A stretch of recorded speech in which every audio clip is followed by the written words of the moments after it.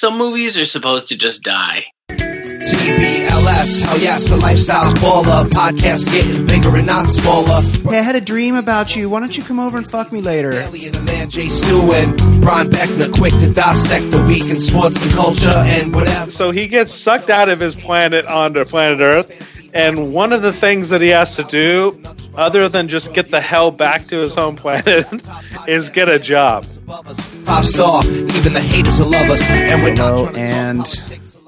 welcome. We are back from theballerlifestyle.com. It's the Baller Lifestyle Podcast. My name is Brian Beckner. I'm the host. Thank you very much for joining us. Episode number 256 of the show.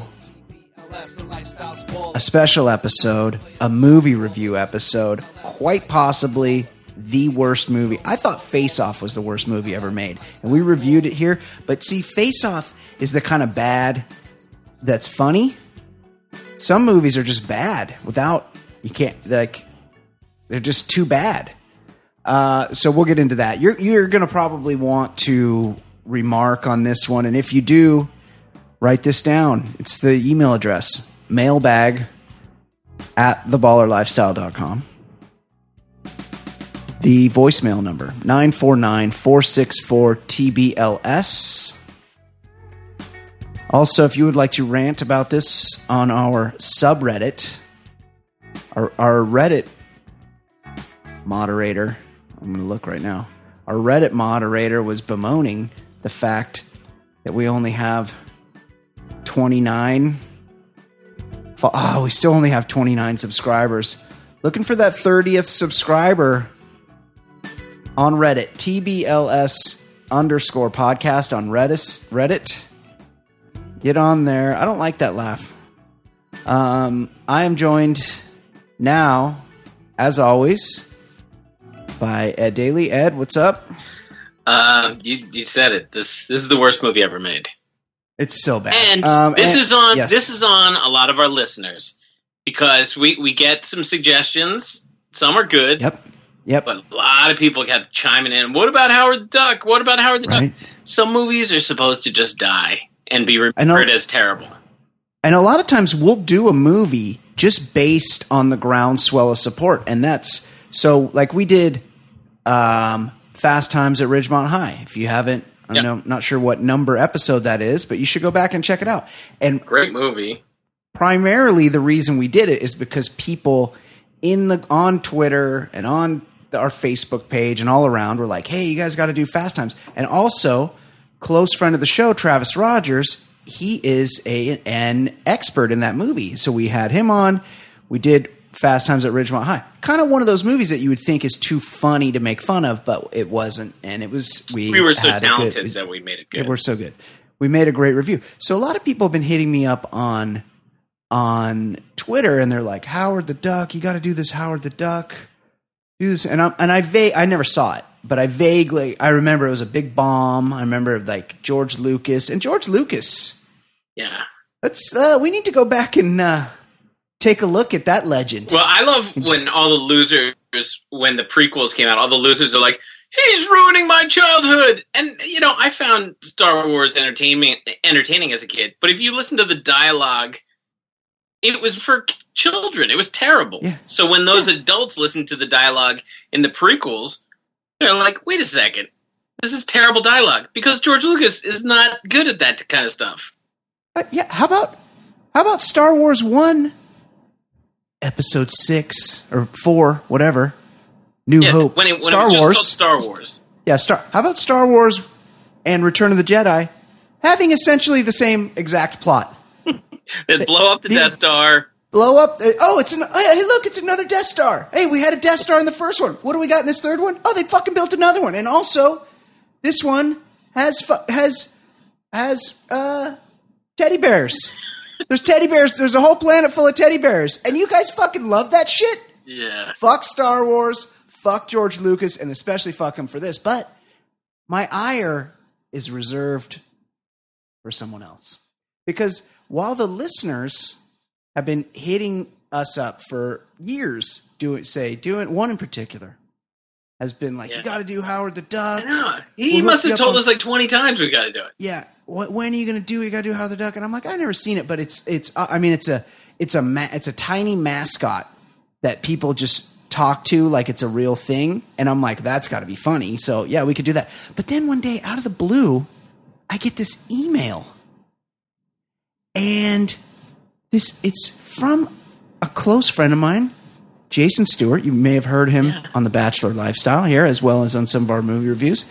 And he sends this email. He goes, hey, and it's like a group. He's emailed myself and Ed Daly, and he's got show ideas. And this guy, he's a radio producer. Like now he's a TV producer. Yeah, he's been around. He's done some acting. He's a good dude. But he hits me with this email. He hits us with this email. He's like, what do you guys think of doing Howard the Duck, doing a movie review of it? And I was like, oh, that's weird. Now I'm getting it from both sides. I'm getting it from the listeners. That was what put us over the edge. We were holding out. We'd been asked for years to do this one. We never did it. Then Jason. Yeah. So Jason hits us up, and I'm like, well, now it's like confirmation bias. You know, it's like all of a sudden a third party has thrown tacit approval down on this Howard the Duck movie. And I go, well, I trust Jason. He's a funny guy. He's a good guy. Yeah. Like having him on. Of course. And so then Ed, co-host of the show, Ed Daly, he, out of the blue, he watches Howard the Duck. And so we put this on the schedule. We're like, we're going to do it. We're going to do it, first part of the year. This is last year we had this discussion. Yeah. So Ed's a proactive guy. He's not like me. I literally finished watching Howard the Duck 23 minutes ago. Ed Daly watched it like 3 weeks ago, and he sends me a text. He's like, dude, I just watched Howard the Duck, and I got to be honest. I don't think we can do it. I just don't. Terrible. Yeah, I don't know what's going on. So I reach out to Jason, and I go, hey, Ed's got some concerns about Howard the Duck. And Jason says this to me. Really? I've never seen it. The guy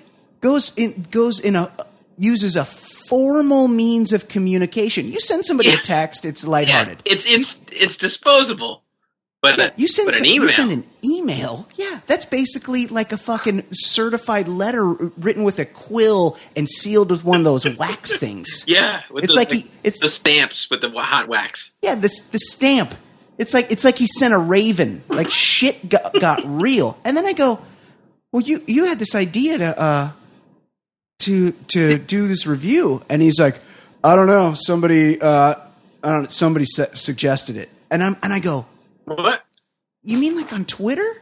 And he's like, yeah, I think so. Probably the guy. Yeah.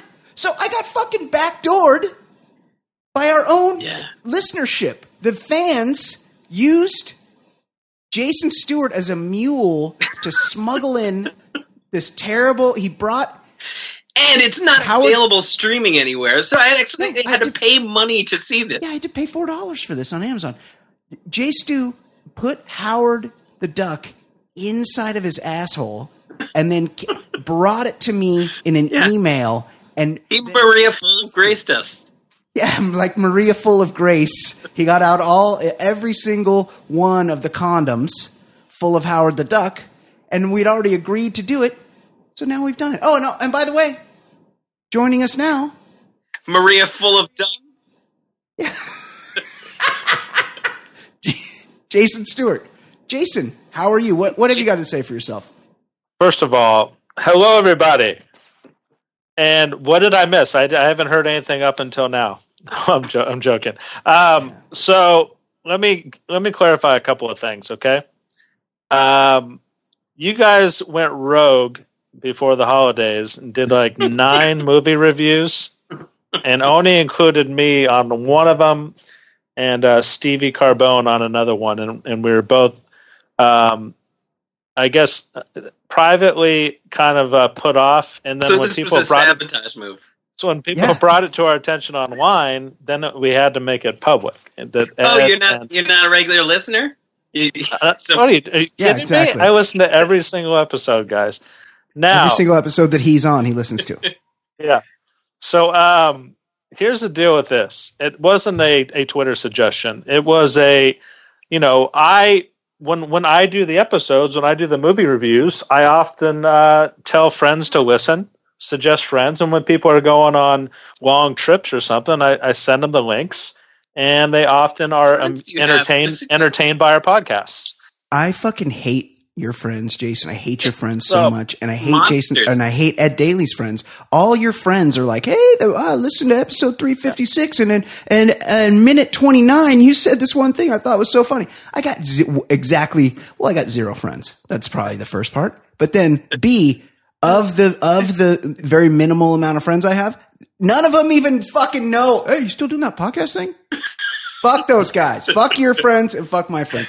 Okay, continue with this excuse. To me, the story, has an evolution to it. So you have the first person I contacted saying I'm looking to kill a few hours as we drive, to Northern California, and I said, "Here, why don't you listen to this podcast? You guys will like it." So my friend was driving with a friend, and that friend, after listening to 2 or 3 of our movie podcasts, had nice things to say about it. They laughed, and they said, "You know what they should do? Howard the Duck." Mm-hmm. So I got a text from my buddy saying, "You guys should do Howard the Duck. Such and such says you need to do that." So you got a text, and you turned it into an email.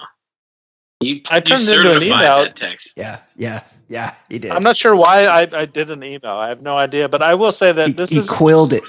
This isn't just some half-assed social media encounter with a stranger. This is a friend of a friend. There's like a harpsichord playing in the background as he wrote that email. People IRL are looking to sabotage my podcast. Is that what you're saying? If you look at it glass half full, you have a new listener was turned on to the podcast. I like that. And then they turned on a new listener, and both of them will likely be listening to this one.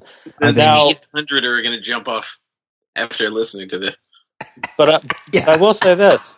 Before there was the internet and the term gone viral, jump the shark, and did Magic Johnson invent that term?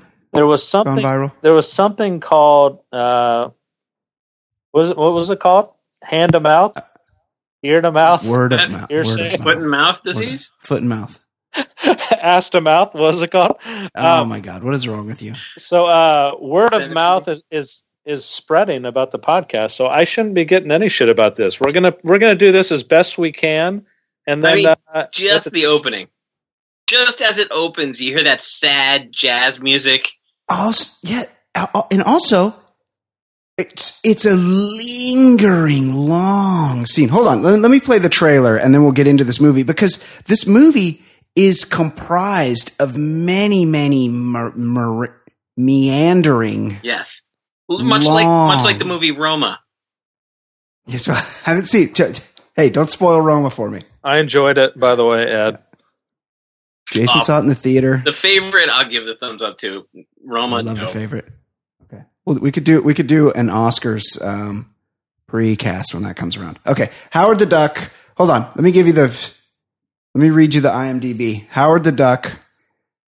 A sarcastic humanoid duck is pulled from his home world to Earth, where he must stop a hellish alien invasion with the help of a nerdy scientist and a cute, struggling female rock singer who fancies him. Directed by Willard Huyck. Still with us. Let's see what else he's directed.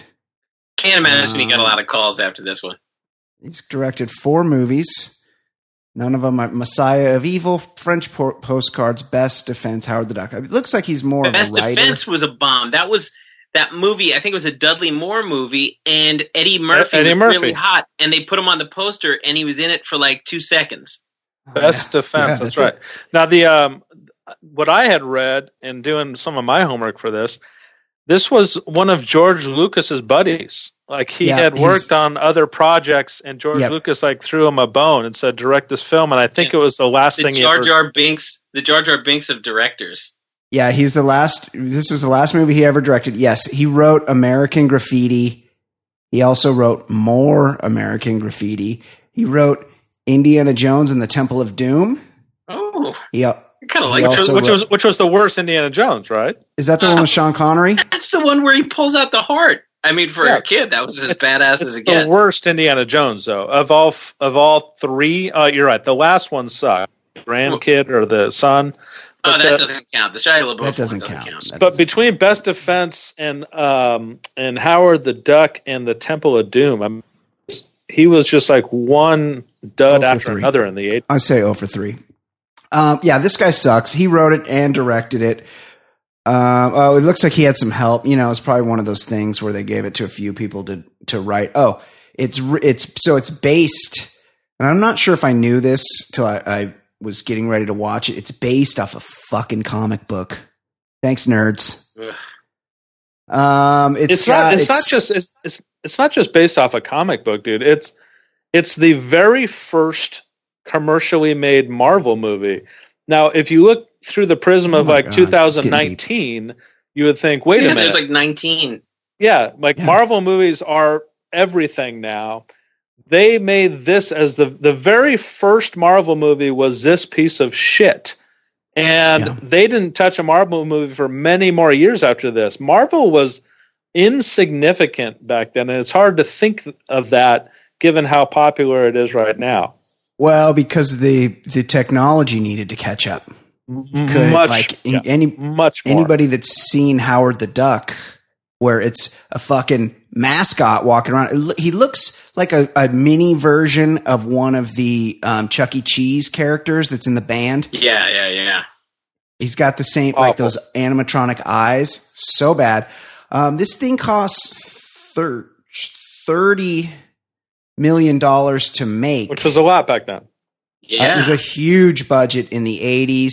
It grossed domestically $15 million. I can't imagine it even earned that. In today's money, I can't imagine it earning $15 million. Yeah, it's you would kind think of a shock. You would think that putting George Lucas's name probably all over the trailer and knowing that it was a George Lucas movie, he was in his prime at this point. That probably got people through the door. Now the what was it? The hearsay, word of mouth, foot to mouth probably ruined it, and the critics panned it. But I'm guessing that those people just went through the turnstiles for George Lucas, right? Maybe the $15 million worth. Yeah. This guy, this is George Lucas's baby. He wanted to make this. They made it. I mean, even if you're into comic books, this couldn't have been a good one. No, it's like Spider-Man, like solving crimes and swinging on his web. What could this have possibly been as a comic book? Terrible. Yeah, totally. The cast, Leah Thompson, the one saving grace of this film. There's one scene in particular that I just watched it like an hour ago, and something stirred in me at one point in this movie. I was actually stirring something with what stirred in me. Leah Thompson, Jeffrey Jones, Ed Rooney. Yeah. Who is good actor. Pretty good actor. Better ass, but a good actor. Yes. He's got some good in Amadeus. A young Tim Robbins. Yeah, pre-Nuke LaLoosh. Pre-Nuke LaLoosh. What had he done even before this? Let's look at his IMDb. This is pre-Hudsucker Proxy. This is pre-everything. I mean, the interesting thing about this is that he did a lot of things prior to this, but this was also the year that he was Merlin in Top Gun, which is another podcast that we did. Same year. Tim Robbins was Merlin? He was just like I don't even know if he had a speaking role, right? He just was kind of barely. Yep. Yeah, he was a Rio. This is right. So he did Howard the Duck just after Top Gun, and before that, it was mostly just like he did an episode of Moonlighting, St. Elsewhere down there. Yeah, Hill Street Blues, The Love Boat, Santa Barbara, which is a soap opera. Hardcastle and McCormick. There's one. That's back when if you did a crime, your sentence could be you have to go live with the judge that sentenced you. I miss. Oh, he was also in a TV series called Legmen. What? which had exactly one viewer, my good friend Telly Two Putts, who's announced to the world that he's a leg man. I'm a leg man. That sounds like an SNL sketch. Hey, leg man. man. Ooh. Yeah, who's a leg man? There's no leg man. Hate to see her leave, but love to watch her go. Legs. So this is basically his first real thing, and he's terrible in it. And then Howard the Duck. I was reading that Howard the Duck is... What's that? Who was in the costume? Some guy called Ed Gale was supposedly Howard the Duck, but if you look on the IMDb, there's about 7 different people that played Howard the Duck, not including the guy that did the voice. No, wait, he's a little person, but it looks like a whole bunch of little persons. So I guess they used different little people at different times, because there's 1, 2, 3, 4, 5, 6, 7 physical actors that played Howard the Duck, plus some guy called. That's a good. I was wondering about that when they were doing the air scenes towards the end. Also, a couple little. There's a lot of like 80s actors that you would recognize that pop up here and there. Like there's just one guy that always plays a lawyer on like Law and Order and stuff. And I think he was somebody's dad on something. He plays the cop. And Holly Robinson Pete is there. She's in Leah Thompson's band. It's funny. I was. What did I see it 3 weeks ago, and I've blocked almost all of it already. Yeah, you're smart too. Okay, but what this movie didn't do that at some point Hollywood started to do, but this was back in the mid '80s when they hadn't started doing it yet. Started cocaine for sure. That's definitely true. A lot of cocaine involved in the making of this movie. But no matter if it's an animated character or something like this, which is like a cross between animated and real action, whatever the hell this character was, the casting usually casts somebody with a huge name nowadays. Like it doesn't matter that you never see them on camera. The voice is what sells it. They chose not to do that, and they did like you said. I think 3 or 4 different characters or voices or what have you. But like.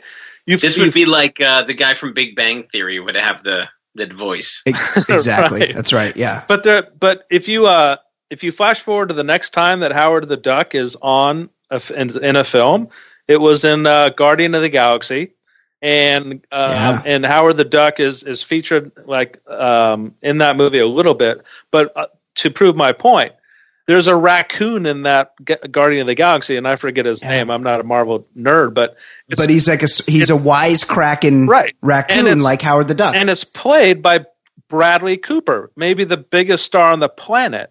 Huge. Now you never see him, or he even changes his voice so much that you don't even know it's him. Yeah, it doesn't. But at some point, they figured out. Yeah, just if you put his name in the credits, that's what gets people through the door, right? Do you think that when they hired Bradley Cooper, that was part of the selling point? They're like, hey, like you can come, you can be in this movie, but don't worry, we're just going to record your voice, so you're not going to be on screen, so you can just do the entire movie from the closet. Is that your theory too? I only saw part of one of them. Did you? Because then it's like he probably more comfortable for him if he doesn't have to be. He just has to record his voice, so he could go to where he's comfortable, like his closet, and do the thing. So that's an idea. Okay, let's check out the trailer. This will tell you everything you need to know about the movie. Sea of stars lies another world, a world almost exactly like ours. This is where he lives. There's that sad He's 27 years old, single but searching. Favorite sports, windsurfing and aikido. Favorite pastimes, cigars and sex. He has everything except fulfillment. And then one night, it happens. Hey, good buddy, are you home? I totally had this answer machine, by the way. And I do like that they set him up as a real like duck playboy. He's got messages on his answering machine from some duck chick that's like, hey, I had a dream about you. Why don't you come over and fuck me later? And like, he's like checking out Playboy, and it's kind of gross. Yeah. The nipple on the. Yeah. There's like duck. 'Cause they're not, this is another thing. He doesn't look very much like a duck. Like he's got the bill, but he's got a little human-shaped body. Yeah. Like, he even has knees. Female ducks have areola. Yeah, that was really gross. And they look like they have implants. The whole thing's gross. Okay, let's get the rest of the trailer. He has a very sudden midlife crisis. He lands in Cleveland. You do know why you were sent to me? Listen to me, small visitor. I can explain how you got here.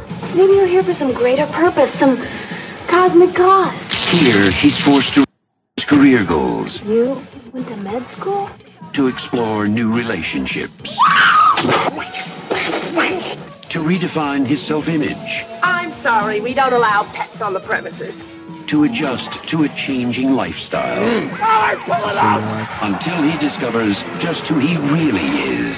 Oh, no. A duck in big trouble. That's a duck, man!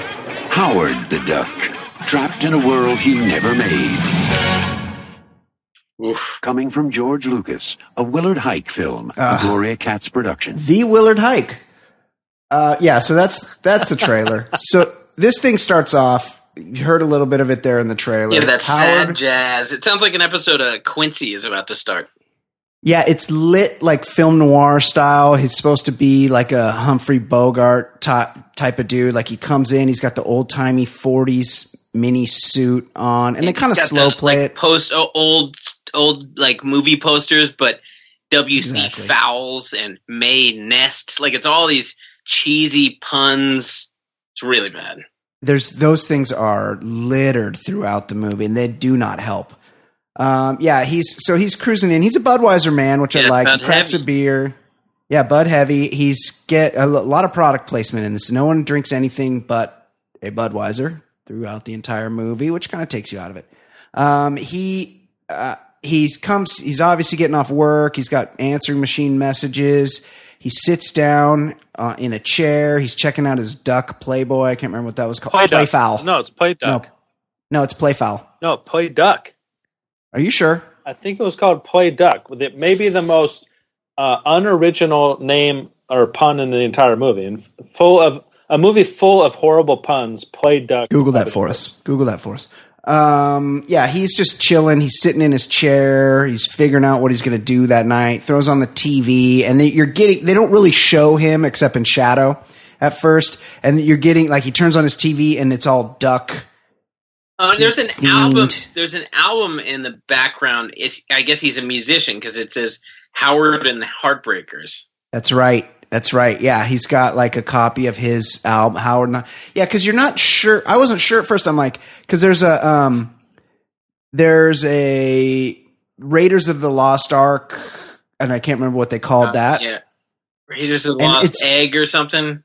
Yeah, and it's a picture of, looks like him, and I'm like, oh, is he supposed to be like some movie star? I'd never seen this. And so I didn't realize that he lived in like a world of ducks until he turned on the TV, and I'm like, oh, right, it's all ducks there.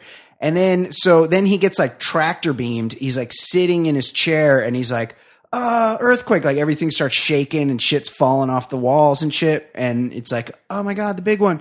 And then all of a sudden, a laser, or like a tube of light, blasts through his wall and picks him up in his chair. It is Play Duck, by the way.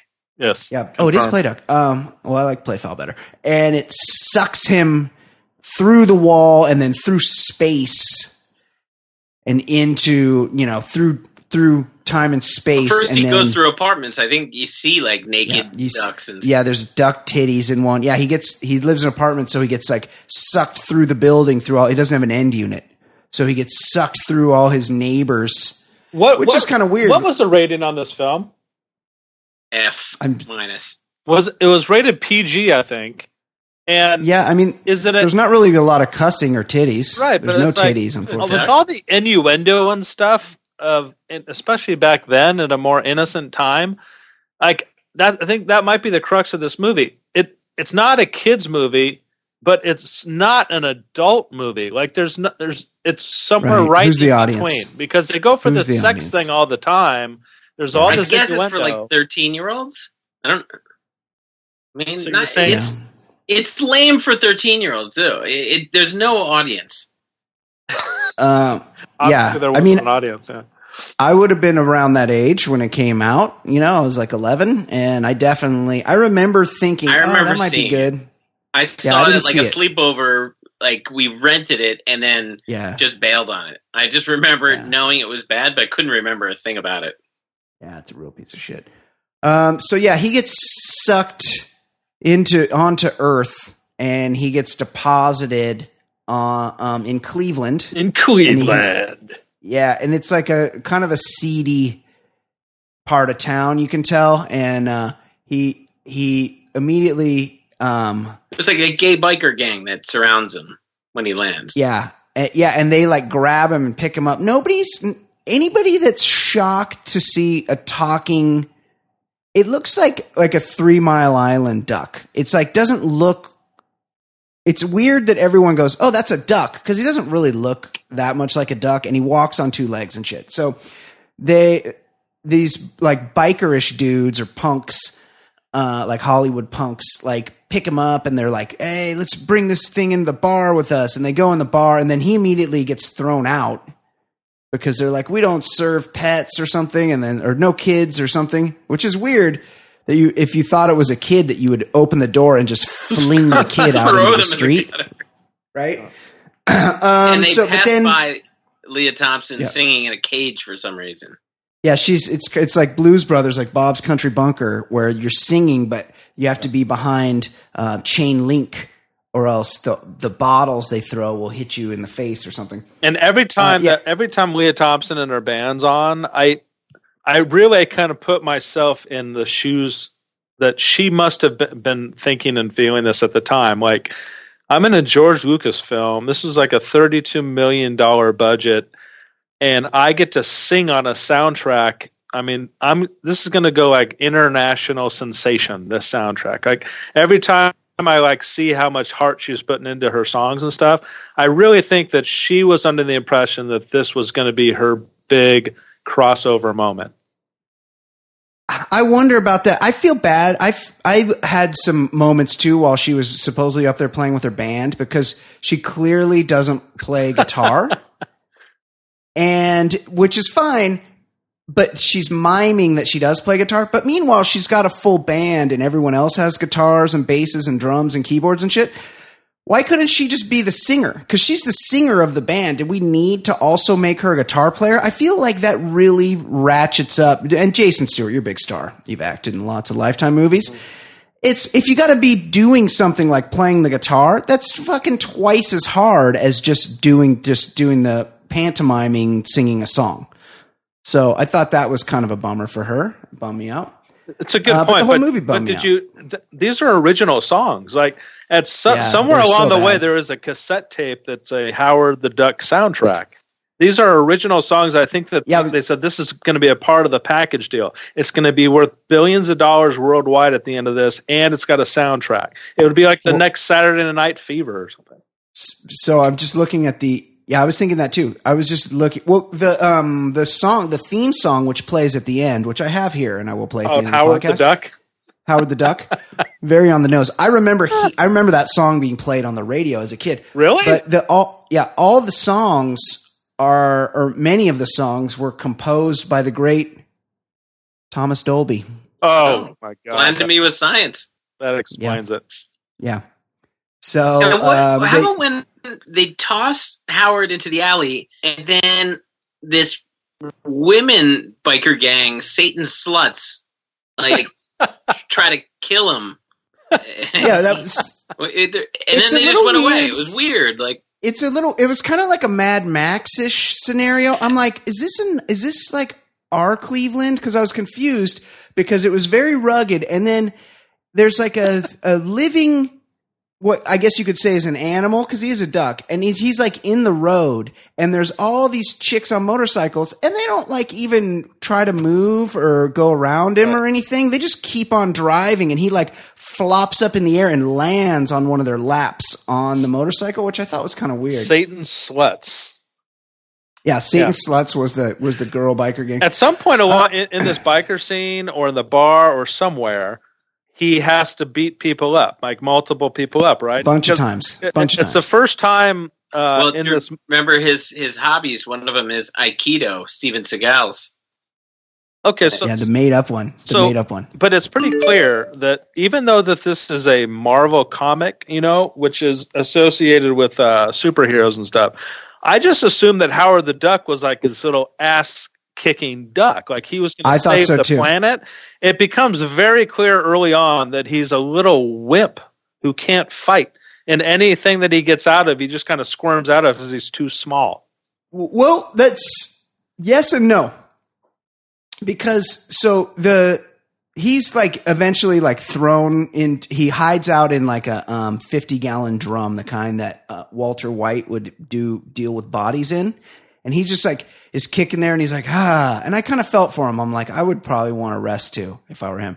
And so he's just like kicking it in this 55-gallon drum, and then Leah Thompson's concert ends, and for some reason the prescribed route home is A, walking in Cleveland at like 4:00 in the morning, and 2, she needs to go down a very dark alley to get home. Under a bridge, I think. Yeah, and it's it's a very it's like just shitty and gross, and there's trash everywhere. And she's walking by, and then there's a couple rapists there. Yeah, a guy wearing leggings.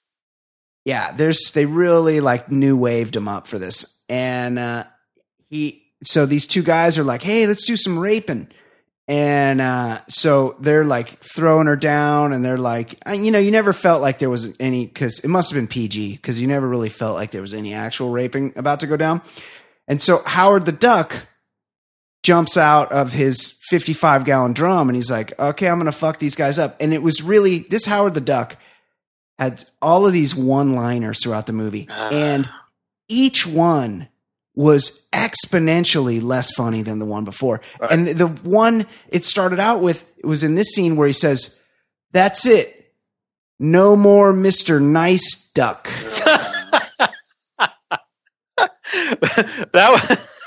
That's how imaginative the scriptwriter was. Like anytime they were in a bind for something to name something, and they needed something to replace man or woman, they just threw in duck. It's so bad. All the things around his apartment were like these cheesy duck crammed in there. And she opens his wallet, and it says like he's from his driver's license says Marshington, D.C., and his driver's license is like Master Fowl or something. Yeah, when the glammed up thugs run away after the cheesy kung fu act, the guy goes, "I've been doing too much toot." Yes, that's right. Yes, that I'm like as if of all people, the producers of this movie who were in the middle of doing a line while he said that line or while they wrote that line could have come up with something better than toot. Now, anyway, hold on. We're like 15 or 20 minutes in the movie, Brian, and my first question of the entire thing hasn't been answered yet. They haven't even come close to explaining why he was zoomed from his planet to Earth. They haven't even come close to that. But we do find out. Okay, we kind of find out, and it's very confusing to me either way. Yeah, and I heard the explanation. I'm still not sure what they were doing. Right, exactly. Right, and think about this. For those who don't want to watch this movie and just want to listen to this, it's a duck planet where they do every single thing that humans do. It's a mirror planet to us. It's an alternate planet, but they're all ducks. So even though he's going to a brand new planet, it doesn't have that thing, that like alien thing that most like movies have, where they're unfamiliar with things. He's like very familiar with just about anything because he's used to doing it. Yeah. Except he doesn't know what pizza is for some reason, but he's very familiar with fried eggs. And he's really bummed out about the rain. He's a duck. I thought that too. Water off a duck's back. What? He saves Leah Thompson from a raping. Oh, and his Aikido skills or his martial arts, he makes Mr. Miyagi look like Bruce Lee. See, he makes Seagal look like Bruce Lee. Yeah, I mean, he's so tiny, and he's like, "Hi, yeah," and the guy's like Yeah, and I mean, you would just pick him up and fling him. Like, just get out of here. Whack, I got raping to do, and just fucking kick him out of the way. Right. But he ends up fucking up the guys. I mean, Leah Thompson helps too. She's whacking a guy with a crowbar and shit. But then she's like, all right, see you later. And he's like, all right, cool. And yeah, he goes to leave, but it starts to like lightly drizzle. And she opens up an umbrella and's like, I'm out of here. I mean, but it's lightly drizzling. And he's like, oh, fuck this. I can't go out in the rain. He's a fucking duck. He's got feathers. He does. Water. Yes. Yeah. Yes. So not only does he not have super qualities, like superhero qualities, he doesn't even have like regular duck qualities. Yes, he's got the worst of both worlds. And he's got the worst personality of a human. The worst. Yeah, he's a dick. She brings him into a massive loft apartment for somebody who's playing shit gigs in a cage. Right. She's got he's like this thing, and he shits all over her apartment. Well, but he's kind of right. He's like, what's up with this shithole? And she's like, it's all I can afford. And yeah, it's a huge loft with like views and shit. It's just a mess. You could afford to fucking clean it up, bitch. Like, you're not like, that's not part of the rent. Like, it would be pretty nice if you just picked up all those paper plates and newspapers and shit. I have a feeling I know what Cleveland was called in his planet. Duckland. Oh yeah, nice. So then there's first of many long, boring expositional scenes. Nantucket would be called in his Duck universe. There's lots of bad dialogue. He calls her doll. Yeah, he speaks like he dresses like it's the 40s. Maybe it's the 40s on his planet because he does like he wears like tweed suits. Tweeds 3-piece suits and stuff. But then she's like, so she brings him home and he's like, give me a beer. And then he's drinking a beer and then he falls asleep in like her little bay window alcove. And then this bitch, she starts going through his wallet. Yeah. She's like a little thirsty for that duck dick. And she's looking through his wallet and she finds a little, and I don't know how they do it on Howard's planet, but she finds an unpackaged loose duck rubber. There was like a little duckdom in his wallet, and I don't feel like that was the safest way. It was out of the wrapper. So they're trying to figure out. He spends the night, and then the next day she's like, "I know what to do. I'm going to take you to go see my friend. He's a scientist, and that's Tim Robbins." And again, there's so much more bad dialogue on the. Oh wait, one thing. I wrote this down. When she sees him sleeping and she finds the condom that's unwrapped, she says, "What am I going to do with you, Ducky?" Yeah, she's going to fuck him. She wants to fuck him. Yeah, he goes and meets Tim Robbins. She puts him in a garbage bag and brings him to the museum. And then she's like dragging him along. Yeah. Meanwhile, once he's out of the bag, no one's really that shocked to see. It's not like they're like calling the government that they see this mutant duck walking around. They're like, oh, wow, look at that. It's a 3-foot duck. And this is all an effort to help him out. And he's sassing the shit out of everyone he encounters. Yeah, he's a real dick about it. Like everybody. Oh, in his wallet, also another thing I wrote down, Mallard card instead of MasterCard. Yes, Mallard card, that's it. Good one. Yeah, Tim Robbins has lines like, "Look up in the sky. It's a bird. It's a plane. It's a duck." And don't flutter off in a huff. Stuff like that. And he's wearing a bedazzled Ohio State sweatshirt. So yeah, might be that was kind of weird. And by the way, Tim Robbins, I don't know if it could be over expressed. Like his character is so annoying. They told him to really overcompensate and be the nerdiest of nerds, be annoying. And then I'm thinking this too, as I'm looking at the guy playing this nerd, and anyone who would even come close to acting that way. And I'm thinking, this guy eventually has sex with Susan Sarandon. Crazy. But think about that. Yeah. Think about that. Yeah. Yeah, he seems like a real dork. He was trying to help Howard, and Howard goes, "So, Philzy, are you a scientist or a janitor?" It's like, who the fuck are you? You're a piece of shit duck. Are you shitting on janitors? In Howard's defense, Tim Robbins did kind of misrepresent himself. Like, they're there and you think you're dealing with a scientist, and then all of a sudden the real scientists are like, "Hey, we need you." Yeah, we need you to mop up the jizz on the third floor bathroom, and then after that, some kid puked in the natural history display. So get that, and you're all of a sudden you're like, "Wait, you said you're a fucking scientist," and then he's like, "Well, actually, I'm a research assistant or some bullshit." Like he's still in college. So Howard's like, "Fuck this." He gets in a fight with Leah Thompson, and Leah Thompson, kind of a bad guy move.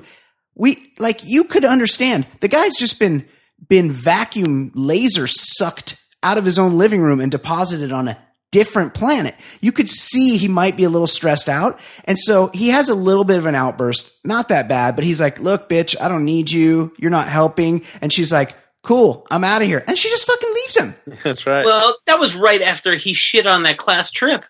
These kids came up to him to be nice, and he sassed them. Told him to fuck off. They were ogling him. They were ogling his little duck body. I imagine that would be very annoying. He was a duck. He should know he's not. He doesn't belong there. Yeah, people are gonna look. So then he goes and goes to get a job, and he goes to one of these like job services, and immediately the woman that works there is like real mean to him, but also is like, I get it. She thinks he's like some kind of weirdo. But you have to think about what you just said, Brian. He goes and gets a job. Like, yeah. Yes. Why the hell? Hold on a second. He gets sucked out of his planet onto planet Earth, and one of the things that he has to do, other than just get the hell back to his home planet, is get a job. He's got to go at a Jack Shack. Yeah, a duck has to get a job. Well, he was making peace with, like, he's like, maybe I'm stuck on this planet, and if so, I need to get a job. Because he's not the kind of duck that can just go hang out at the park and forage and like eat grubs and shit. You know, he eats cheeseburgers and stuff. So he's got to figure that out. Yeah, exactly. He can't even deal with rain. But before you get to the what he eventually did, are you going to talk about the actual recruiter, the person that gets him jobs? It's a heavyset black woman, right? Right. And she like bends over to get files or something. And he does just this disturbing thing where he's about ready to eat her ass or something, or bite her ass. Yeah. What is that all about?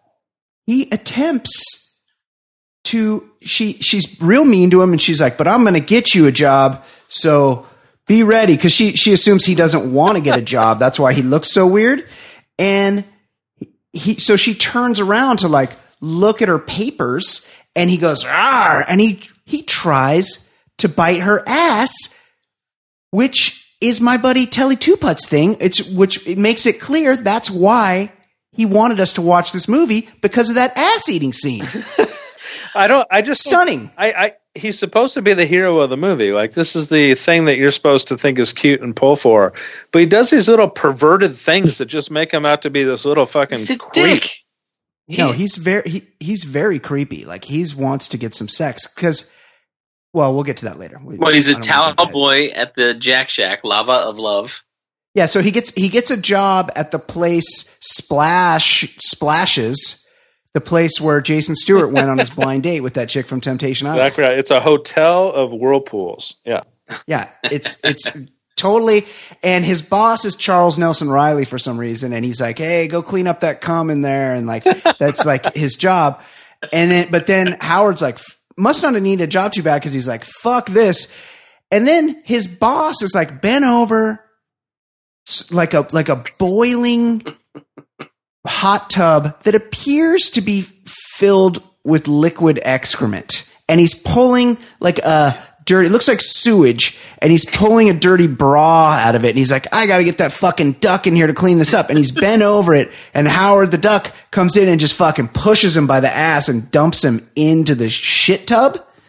What was going on there? Did you guys, did that make more sense to you than me? What was that? The guy gave him a job. He has no papers, no social security number. Or he's got to get paid in cash. Yeah, the only way he can get paid is with cash. How does he get direct deposit? Yeah, exactly. If that existed in 1986, he couldn't have had it. Was that was before or after he jumped into the hot tub with two naked people? No, he tossed it. I think the guy tossed him in. Oh, he tossed him. Okay. He tossed him in, and everybody. You can't sass people when you're 2'6". You cannot sass.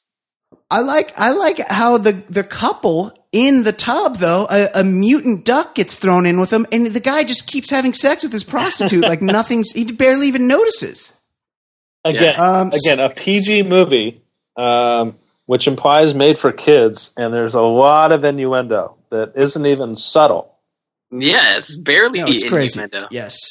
So he quits that job, and eventually he's like walking down the street, and he's like, "Fuck, I'm a loser." And then he sees the chair from his living room, and he sees the hole in the ceiling. He's like, "Oh, I'm right back where I fucking started in this crazy alley." And he looks across, and there's the bar where Leah Thompson's band is playing their regular gig. So who's buying? And meanwhile, it's a packed house. Who's buying tickets to see this band? They're so bad. Yeah, they're a poor man's Runaways. They're a poor man's Joan Jett. Yeah, that's what they're going for. And they're called Cherry Bomb, which is Joan Jett and the Runaways.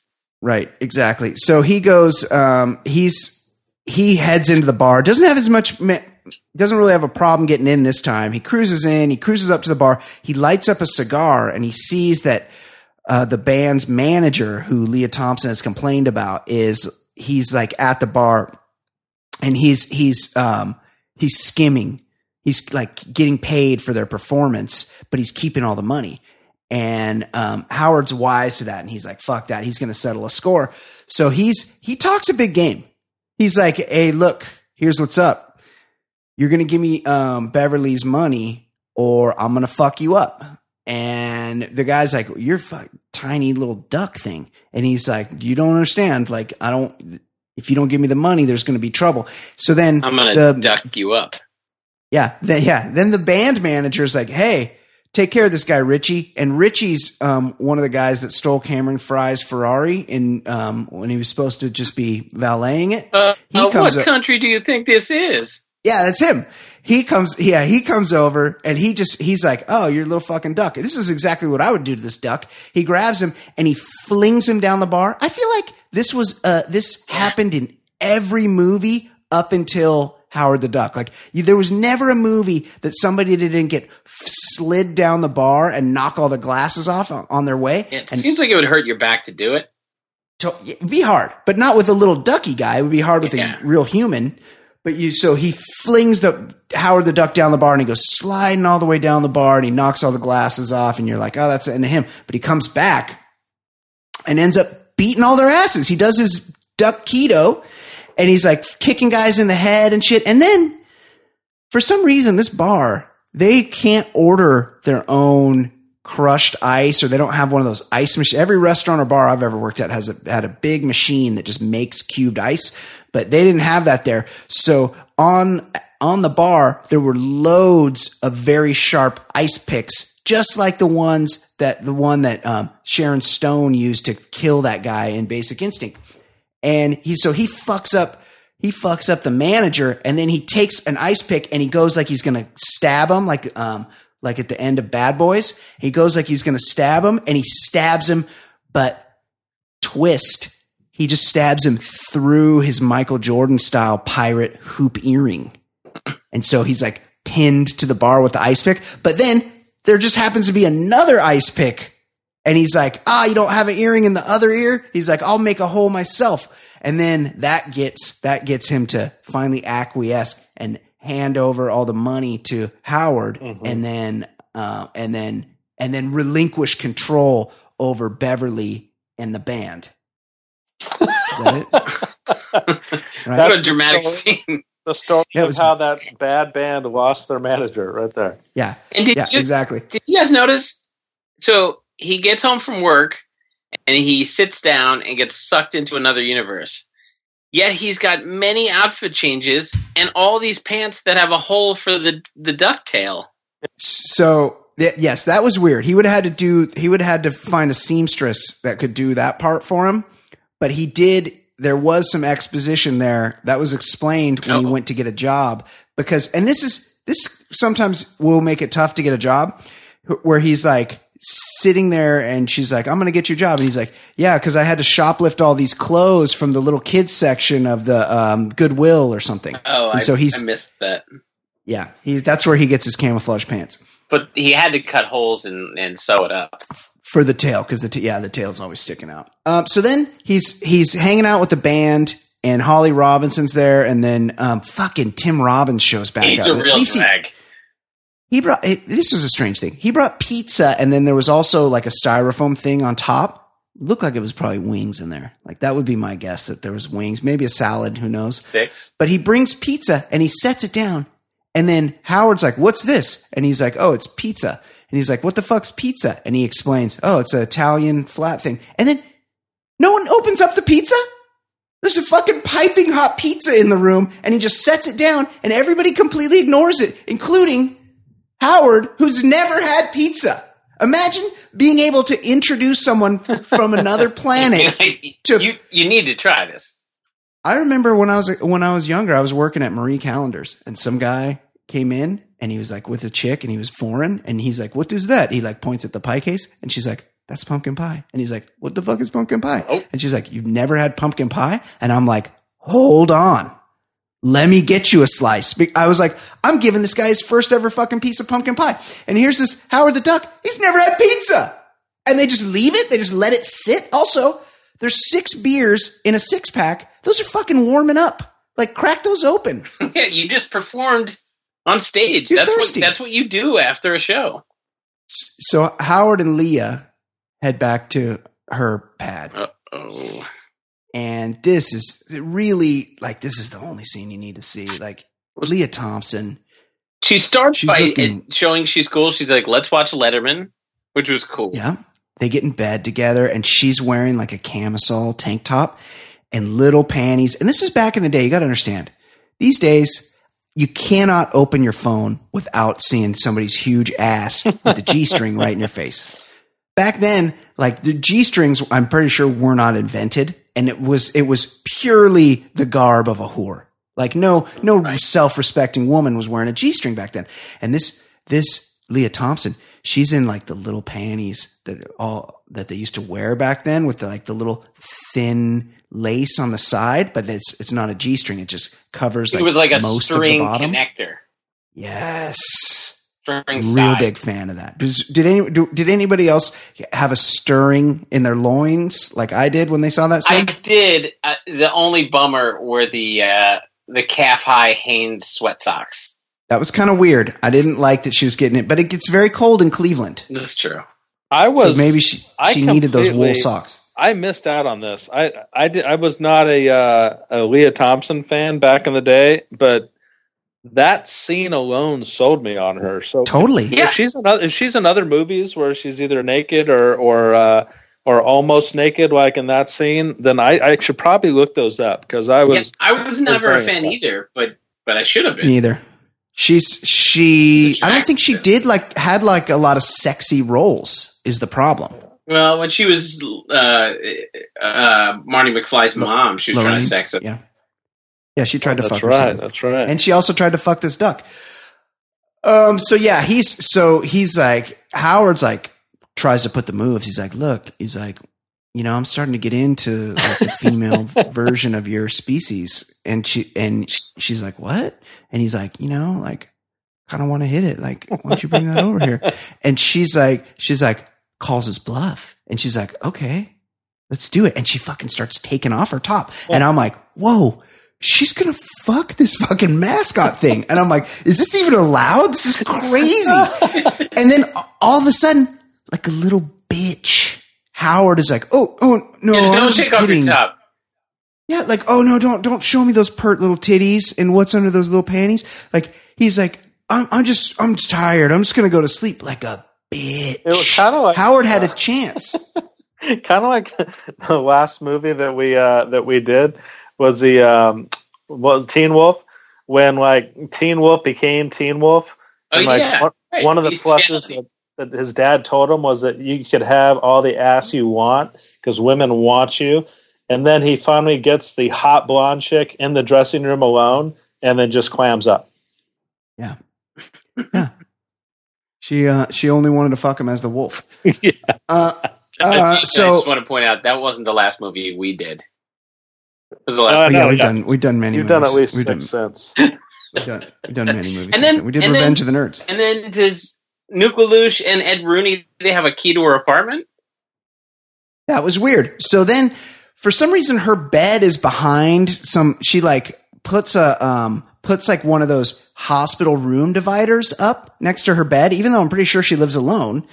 And so that you can only see her in shadow. And all of a sudden, Ed Rooney and Tim Robbins and some rando just come walking into her house, and they're looking through at the shadows through the hospital divider. And they're like, oh my God, this duck and this chick are fucking. Meanwhile, they don't turn away. They just walk right up and like put their heads over the thing. And they're like, hey, what's up? But it turns out they weren't. He's this pussy, Howard, is like, oh, it's not what it seems. We're just watching David Letterman. Like, it's no big deal. We're definitely not doing sex, which is obviously the wrong tack. But this is where we get the explanation of what happened. Ed Rooney is a scientist, and he's like, last week in the lab, we fucking blasted a laser into space. And for what reason, I can't remember, but they were like trying to make contact. And they're like, but it hit the wrong planet, as though we can let that go. But we hit the wrong planet and we sucked you to this planet. Sorry. And then Howard's like, okay, cool. Just like shoot me back to my planet. And they're like, oh, I don't think we can do that. Okay, we probably can. Let's do it. And so that was like solved, you know?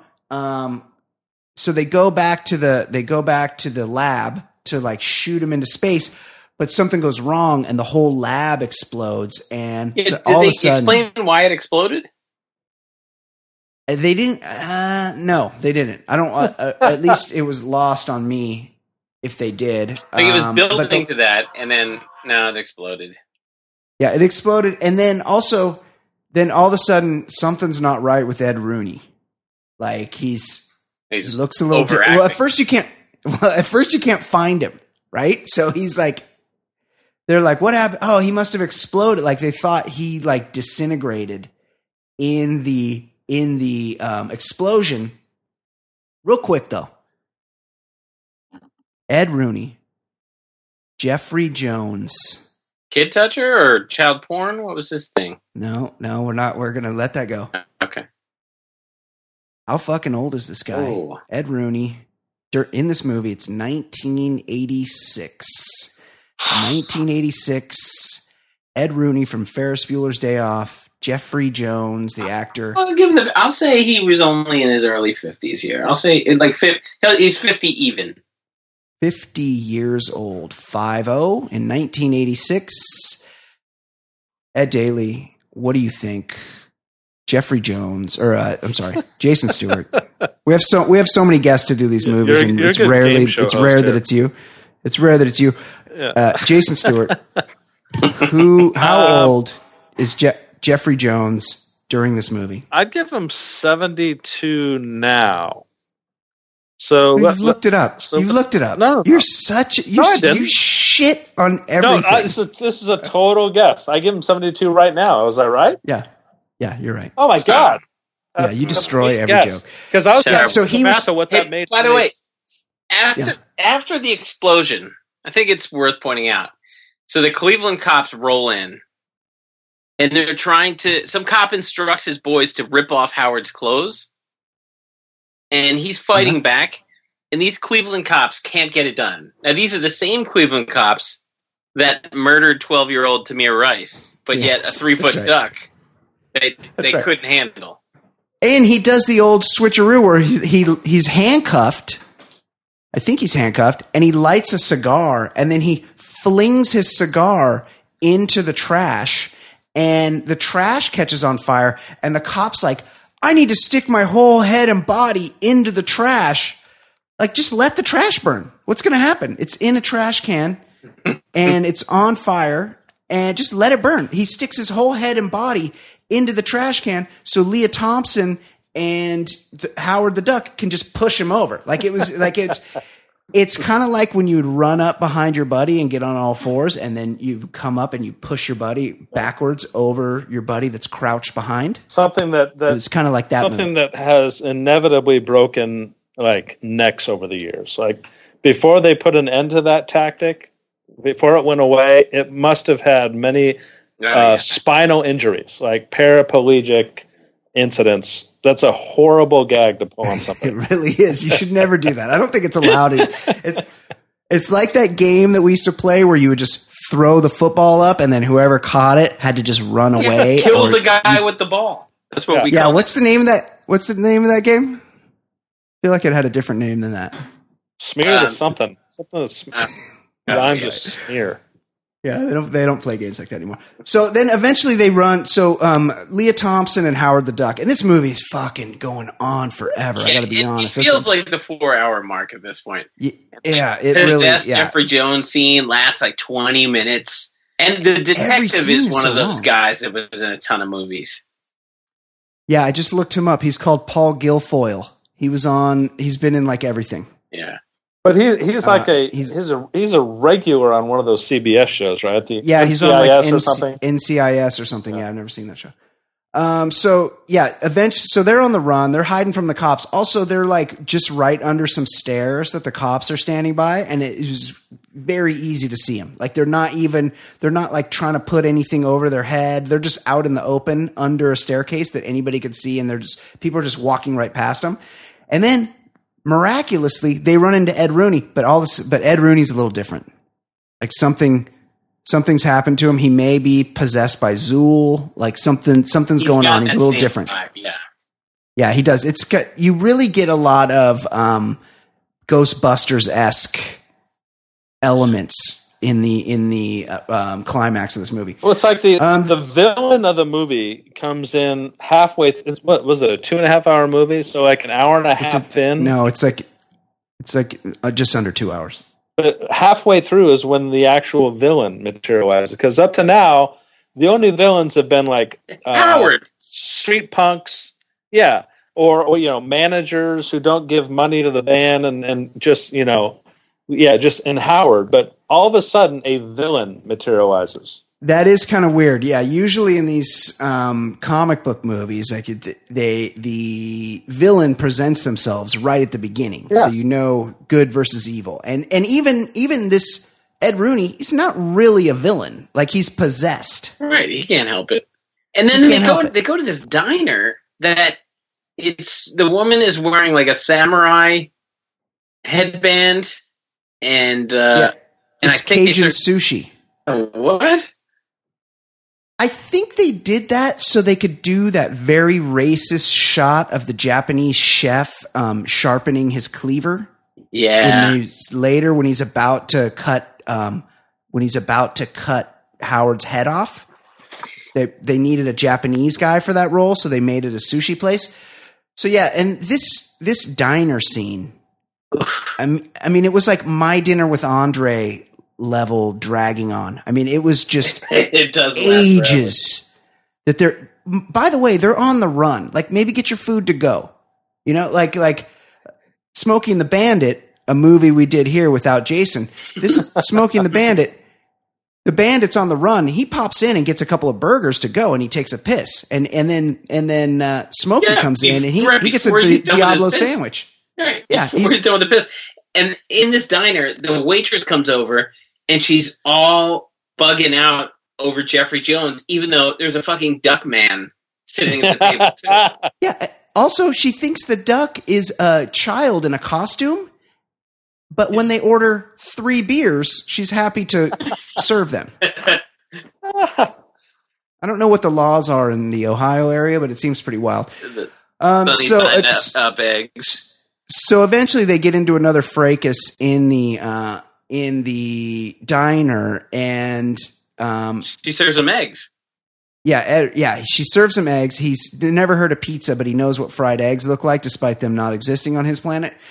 Then Ed Rooney's got they run into some local toughs, and Howard's almost served up, like they're going to fillet him, and everybody, it's like a real, like end times kind of scenario. Cause all the customers that like have bloodlust. They're like, yeah, kill the fuck out of that duck. Like cut him up. And the Japanese chef's like, and he's like sharpening his knives, and he's very racist. Like the very mid 80s stereotypical Asian in a movie. Like anytime there was an Asian in the movie, it was an Asian doing a horrible stereotype of an Asian. Yeah, it was like the Amazing Chan Clan.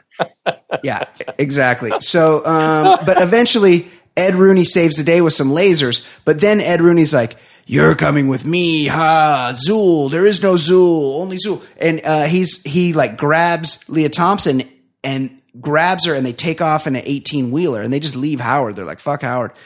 And because he needs to take her somewhere so he can have her like implanted with like alien fetuses, because he's like some overlord from another dimension, and he wants to bring his other dudes, but he needs like Leah Thompson's womb. Is that? He does? Is that?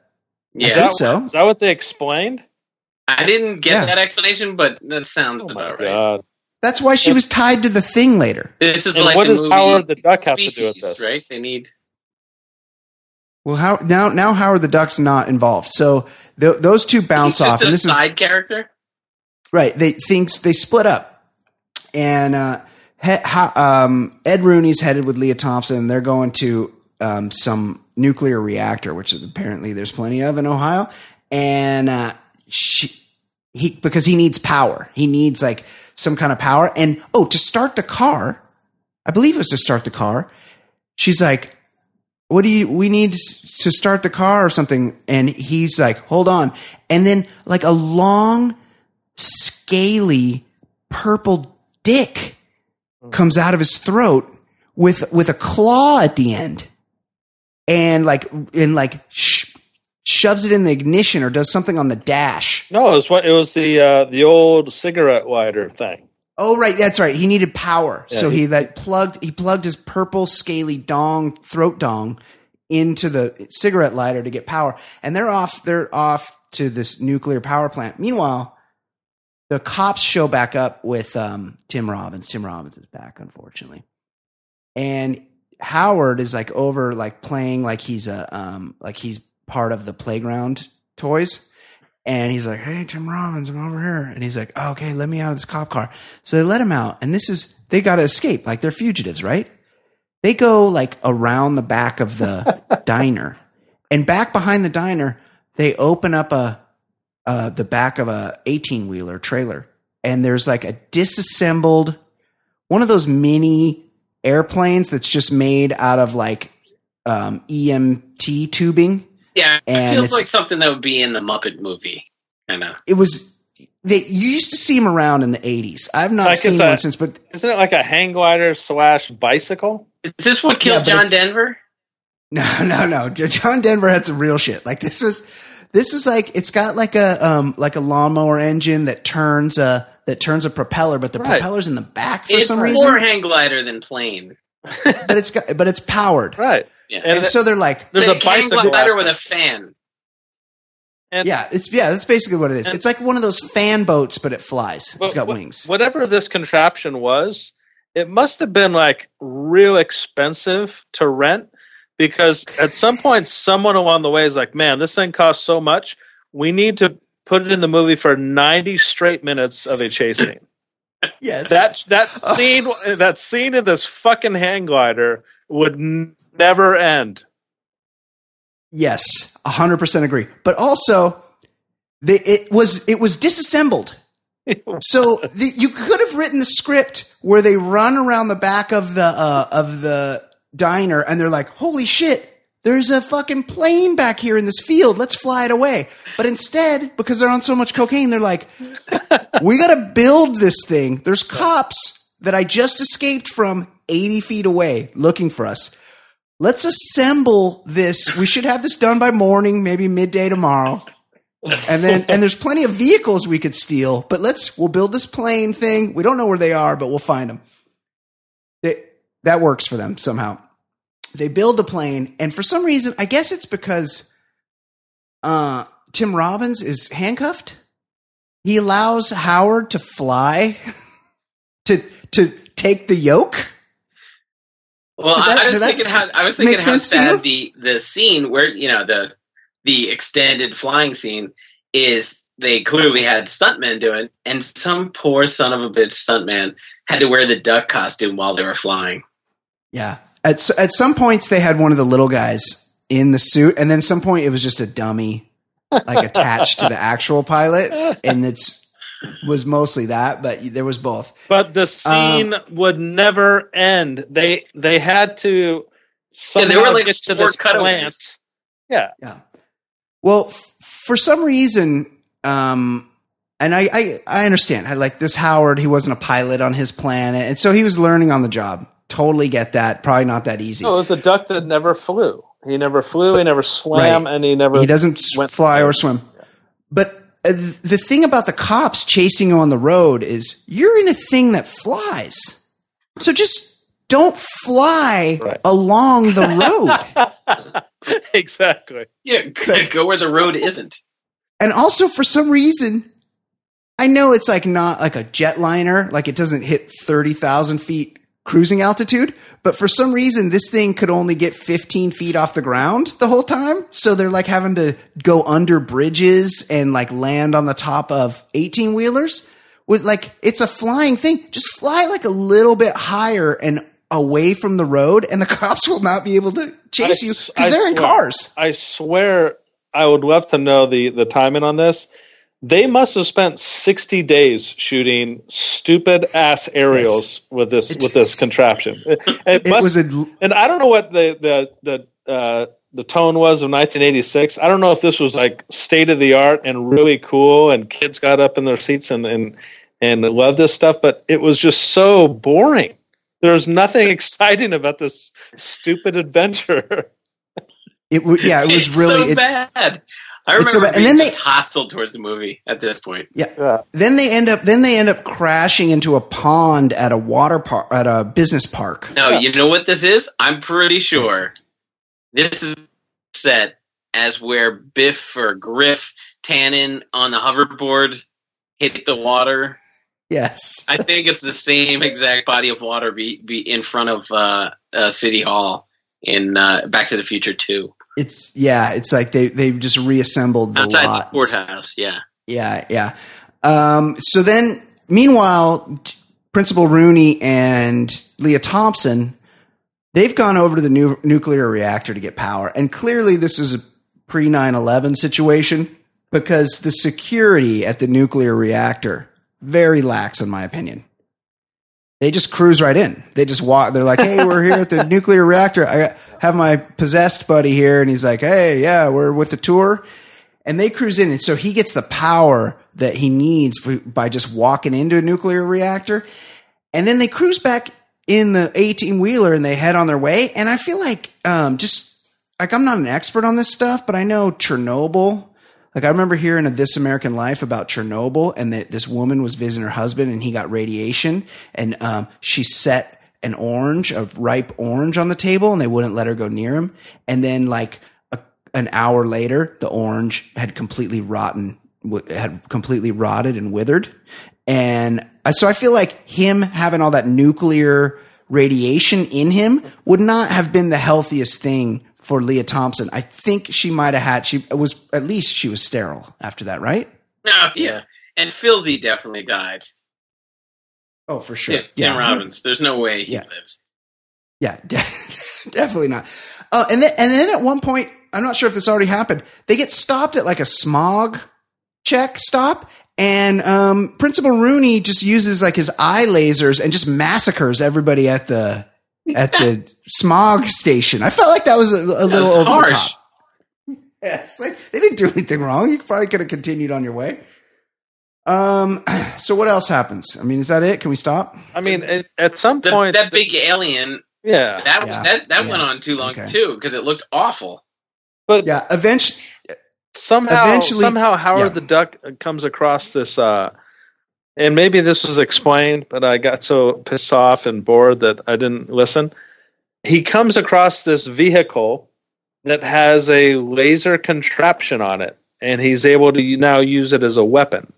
Now, how did he come across that, and how did he know that this was going to be some weapon that could take on the warlord or overlord? Yeah, that was a little confusing. They're like, so they get back, and Gozar the Carpathian, Ed Rooney, he's harnessed the power of the laser, and they're like, fuck, what do we do? And out of the blue, Tim Robbins is like, oh, I can't believe I didn't think of this earlier. But in one of the closets back there, there's a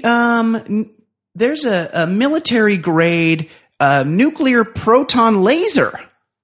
Like, we should use that. And then they go get it, and they're like, oh well, the closet's locked. Like, they're at like a secure facility. I'm sure there's some bolt cutters around. Eventually, they're able to free the proton laser and mount it to like one of those like golf cart type things. And so then they can blast Ed Rooney like while he's not looking. But of course, because it's a movie, they have to wait till there's like a confrontation. And then eventually Ed Rooney, he lights them up with his laser power, and they return fire with their proton laser. And it's like a cross the stream situation. Very reminiscent of Ghostbusters. And then there's a big explosion, and you're like, oh my God, everybody's dead. But then they're not dead. Ed Rooney, they go and check on Ed Rooney, and Ed Rooney's like, hey, I'm the old Ed Rooney. I'm not even inhabited by that overlord anymore. Like, how would he even know that he was ever inhabited by the overlord? But besides that, he's fine. And then Howard the Ducks, they're like, oh no, Howard's dead. And he's like, no, I'm over here. And but then they're like, Ed Rooney's like, the overlord left my body, so he must be around here somewhere. Like, how does he know that? But then he was right, because the overlord is like it looks like kind of like a cross between a scorpion. Yeah, it's really bad animation. Really. Yeah, it's kind of got the face of the alien or predator. No, more the alien. And it's got kind of these things that open and close, like these Stranger Things monster. Yes, yeah, it's got like that. So then I'm like, oh, we'll just shoot that with that laser that you just shot Ed Rooney with. But no one else thought of that for some reason. They're like, oh, what are we gonna do? I don't know what to do. And I'm like, well, you got that thing from before, just shoot it. Eventually, I think that is what they do. Eventually, they realize they can shoot it with the laser thing, and then it blows up. And it takes forever. It takes ages. And then eventually, they like turn it they shoot it with the laser, and then they turn it into dust. And then that's it. That's the end. And they think Howard's dead. And then when they right, and then he plays the off him, and then he sasses him some more. They should have murdered him right then and there. Well, he pranks him. For you. I hate pranking. I hate people that jump out at you. I hate any kind of pranking. I hate tricking people. I don't know. I don't like that. And this Howard's like, I am inhabited by the overlord. And they're like, oh my God, it's in Howard. And then he's like, oh, it's so dusty in here. And then he's like, he was just making it up. He's pretending because he's a dick. But they also blew up the thing that would send him back to his planet. Good point. That's right. Now this whole thing, I didn't think they did a great job of explaining why he of all ducks was sucked from his planet, and then what they were supposed to do with him when he got here. Well, no. Then they cut off the device that got him back to his planet. So it's explained to me. The first part was completely explained. It was just an accident. They were aiming at something else, and they just happened to hit his planet. Okay. That was a complete accident. And the return, I guess he just lives here now. He's like, he manages the band. Oh yeah, then Tim Robbins manages the band, right? Or no, he's Tim Robbins. He's like the lighting guy. Oh my God. Yeah, then something happened, and then Cherry Bomb's like the biggest band in the world, and it's not Leah like Thompson, this adventure would build their street cred. On the news. Yeah. They were just wait a minute. They were just in a cage, and now they're like performing to wherever the Cavs play in the 80s. That's the woman who is handicapped by the Overlord. We got to fill stadiums to watch that band now because she's in a rock band. That's what it was. And then so then Howard's like jamming with them, like they're doing the whole like there's like a whole musical. Yeah, nobody's saying, what the fuck is that on stage? Everybody's just going with the duck. Right. Wouldn't the government overlords swoop on that duck thing and fucking zoom it off to Area 51 and then fuck with it till it died? Like, isn't that what we do? The whole premise of the show Alf was they had to hide him because the government would just carve him up. Yeah, right. And Howard the Duck is similar to Alf. Like, they have about the same size body. And both assholes.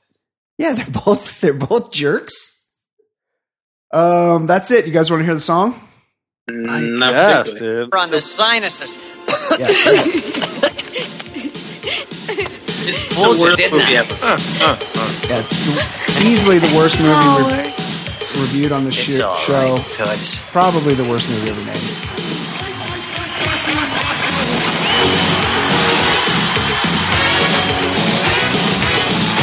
Keytar. We got a Keytar sighting. I'm looking at the... Woo! Uh-huh. They're fucking, right? Yeah, of course. Woo! I'm seeing here, and I can't tell because we're not getting a clear shot. In the band, according to IMDb. Oh, hold on. Gotta get the chorus. Woo!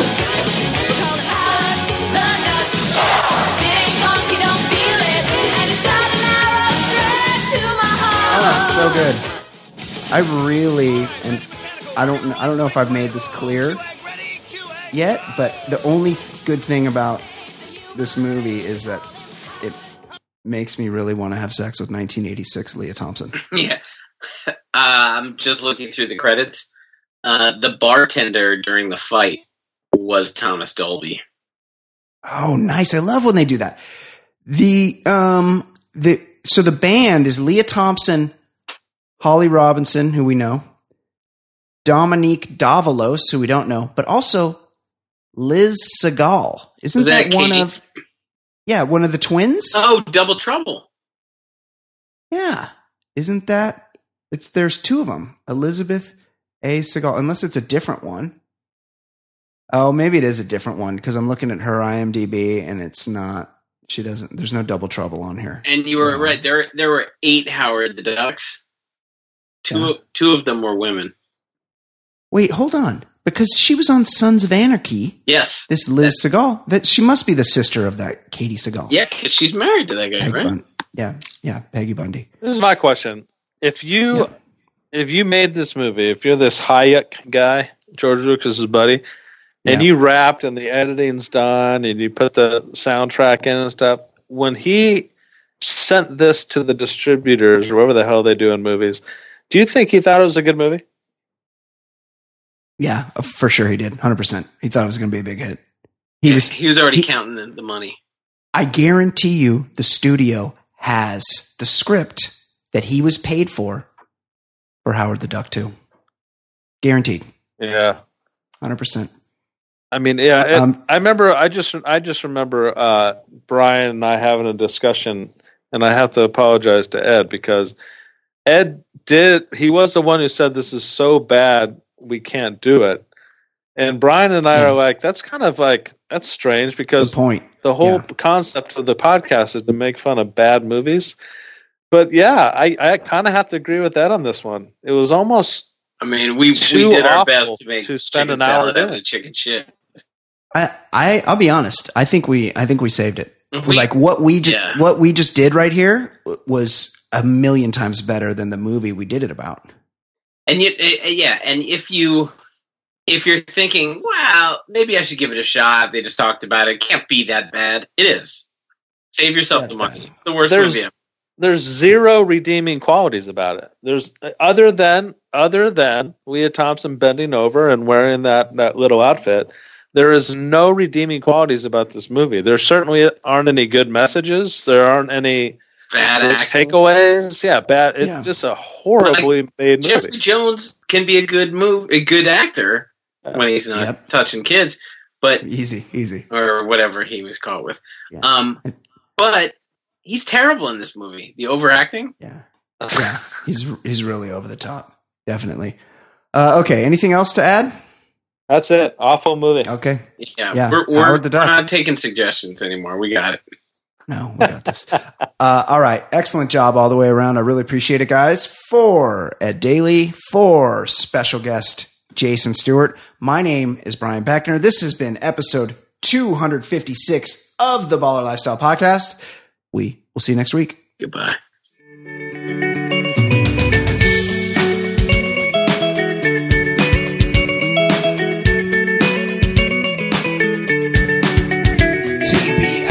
Hell yes, the lifestyle's baller. Podcast getting bigger and not smaller. Broadcasting weekly, that's what we do.